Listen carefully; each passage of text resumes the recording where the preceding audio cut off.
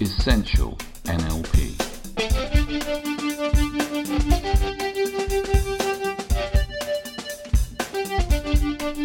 Practical skills for a great life.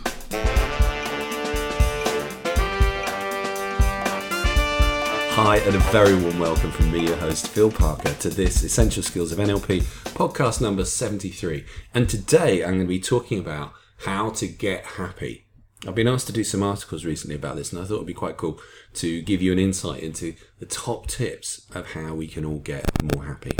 Some of these we've covered in small elements throughout the podcast series, but I thought it would be really nice to bring them all together and give us all a chance to have more happiness in our lives, because hey, I like happiness.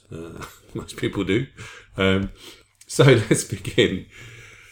First thing that seems to be the best way of getting happiness is something that's been around for thousands and thousands of years. And recently science has caught up with the fact that this is the case and has done some research and found out that being thankful is one of the most effective ways to produce a sense of happiness and contentment in your life.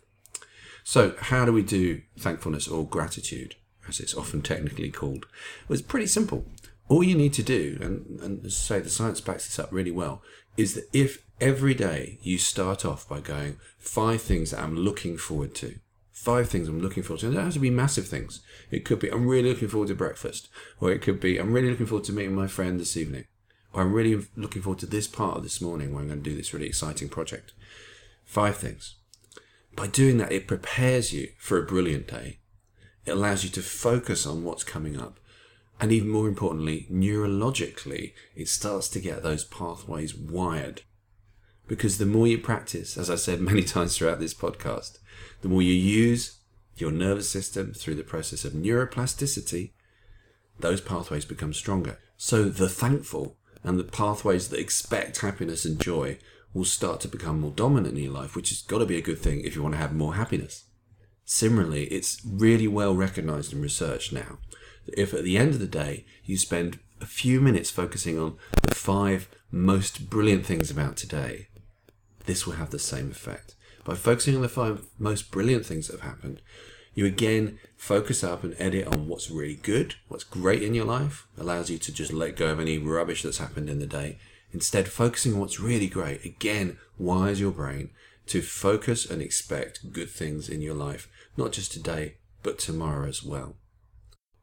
This is interestingly one of the best recipes and prescriptions for getting over depression. Depression is marked by a sense of hopelessness about the future and regret about the past.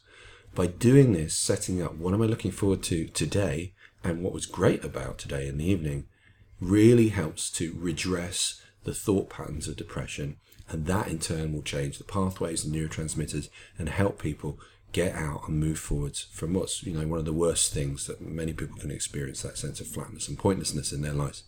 So very, very simple exercise. And as again I say, the research into the use of thankfulness in depression is pretty convincing, and that's not surprising because it is exactly the opposite of what people with depression do and think. So that's your first tool, using gratitude. Now you may notice that this is very similar to many prayers. It's very similar to what people often say before meals when they say a grace. They say thanks. Grace comes from the Latin, the same root as grateful. So this is not new. But I used to have to say grace at school, which is one of the things that made me never say it again since I've been an adult. But actually, I've started to get my kids to do this before we have food. Not necessarily say thank you God, but just to recognise what's been great about the day so far. Because if we can start to put this into place so it becomes a standard, something that we're just automatically getting in touch with at various points in the day, consistently and regularly, that's got to be a great thing for everybody's well-being. So check that out. Being grateful, being thankful.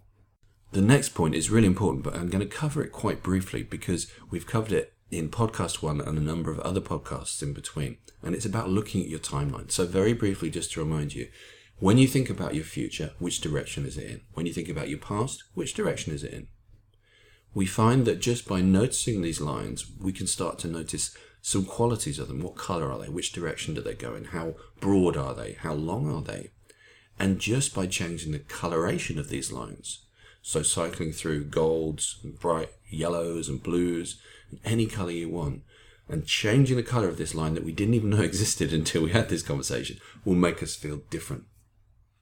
So remember that. You may have remembered me talking about it before, but have you been putting it into practice on a daily basis? That's the question. With all these tools, and this is one of the great values of podcasts, you can listen to them again and again. With all these tools, knowing them is one thing. Doing something with them, whole different thing. And that's what we've got to do, isn't it? So it's good to be reminded. We can also use timelines for one of the other key important skills of happiness, which is becoming present. You may remember I did a little video, email me if you want to get hold of it, where we talked about timelines, about past and future, and asked, well, where do they join? Where does the past begin? Where does the present end? And what's in between that? And what, of course, is in between that is present, which we don't spend much time doing. Don't spend much time connecting with our present. But if we look at Buddhist philosophy, particularly, and many other philosophies as well, being present is seen to be the most important thing. Being in this moment, being here, being now. We can use the skills of NLP to develop our sense of presence simply by imagining this space of presence, which is between past and between the future timelines, and expanding it. Imagine if that was as wide and large as your arm width. What if it was as big as the room you're in right now? What if it was as big as the building you're in right now? Each time we expand this sense of presence, it brings us to a sense of nowness, a sense of presence. And that's pretty cool, because what you're doing there is using NLP to get in touch with something that sages and philosophers for thousands of years have been trying to teach people to do. And this is one of the core skills of NLP, is modeling how people do something, trying to strip away what makes something possible without the dogma, without the complications, and just go, right, how do you do that? How do you actually do it? How do you get your brain to be present? There's a question called the 11th question. You may know I've written a book called The 10 Questions. The 11th question never made it to the book. I'm sure I've talked about it before, but just in case you missed it, the 11th question is an important question. And it's a question all about being present. And the 11th question is to ask yourself, what is the most important thing right now? What's the most important thing right now? By asking this question, it brings an immediate presence of what is significant, what is most valued in our moment. And then we can start to attend to it. The answer to the question will change from moment to moment. So sometimes when you're at work, it may be really focusing on this job. Other times it may be really relaxing, really being with my family. But it allows us to really clearly switch into what is important right here and now, and therefore to be present to that. There's two slightly different versions of present you can hear here. One is the idea of just being kind of in a neutral state. What I prefer is a sense of, and again, this is a theme going through the whole podcast series, which is what state would be best to bring into this present. So actively deciding, I'm going to be this way in this moment. I'm going to be present in this style. So I'm going to be present in a loving way. I'm going to be present in a calm way. I'm going to be present here in a really focused way. I'm really aware of things. I'm bringing that in. So not mindless mindfulness, where you're not thinking of anything, you're just on zero, just on neutral, but actually deciding, I'm going to be engaging this part of my brain. And we see again this in Buddhism when they talk about compassionate mindfulness, where they can do a meditation which is on their breathing, or they could do a meditation on being compassionate to all things and all sentient living beings, and including yourself. So the final point I'd like to bring in as my top tips for happiness is linked to the last thing we talked about. It's the art of ambivalence. So teenagers quite often will say stuff like, whatever. And by that they mean, I don't really care.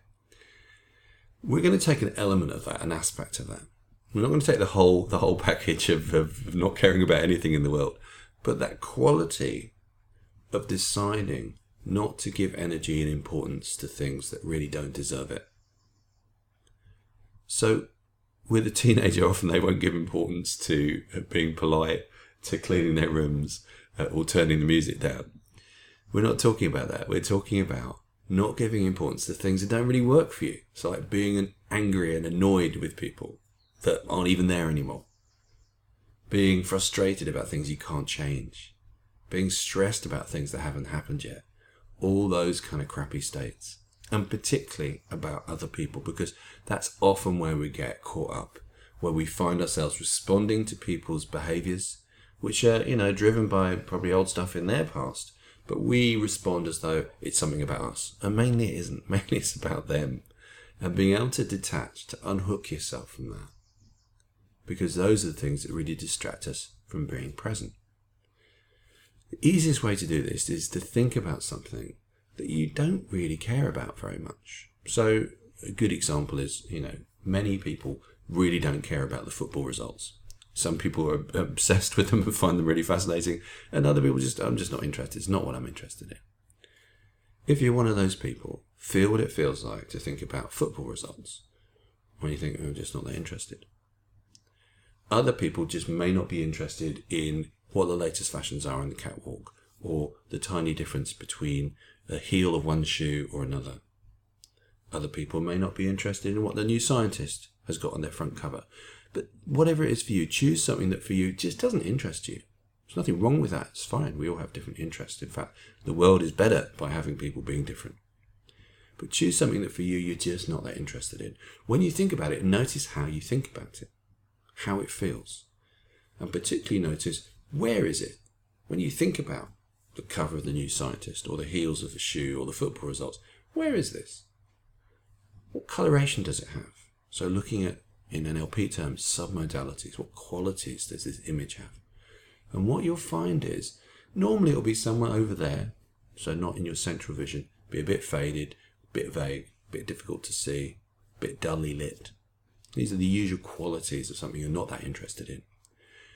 Now take the thing that is capturing attention but isn't very useful, so maybe the argument you had with somebody a few weeks ago, or the slight they caused to you, and move that over to where what your ambivalence is about.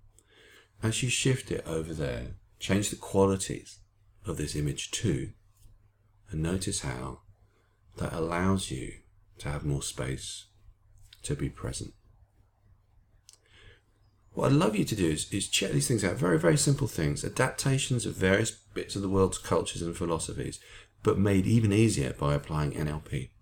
Try them on and send us an email. Let us know how you get on. Because what I'd like to do with this podcast series is to get you guys more involved. And possibly what we can do is have some conversations where we get some of you guys as guests and interview and find out what you've used with NLP and how we can help you to use it better.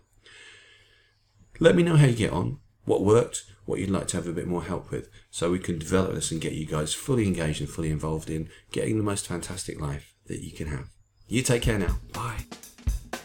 If you like these podcast series, then I think you'd really love finding out more about how we could work together. Best things you can do, and get hold of the other podcasts on iTunes, or get some of my extraordinary books, which, as I say, if you like these podcasts, they're very, very similar, life-changing, fascinating ways of looking at the world. And the ultimate thing you could do, hey, come and train with me. I'd love to meet you in person. Let us know, drop us an email, phil@philparker.org, or go to the website, philparker.org, sign up for the newsletters. There you'll get instant access to some of my latest audio downloads. And those downloads contain the latest research, techniques and tools to change your life and improve your health. So just register to get those right now. And I look forward to hanging out with you in person in the very near future. You take care now. Essential NLP.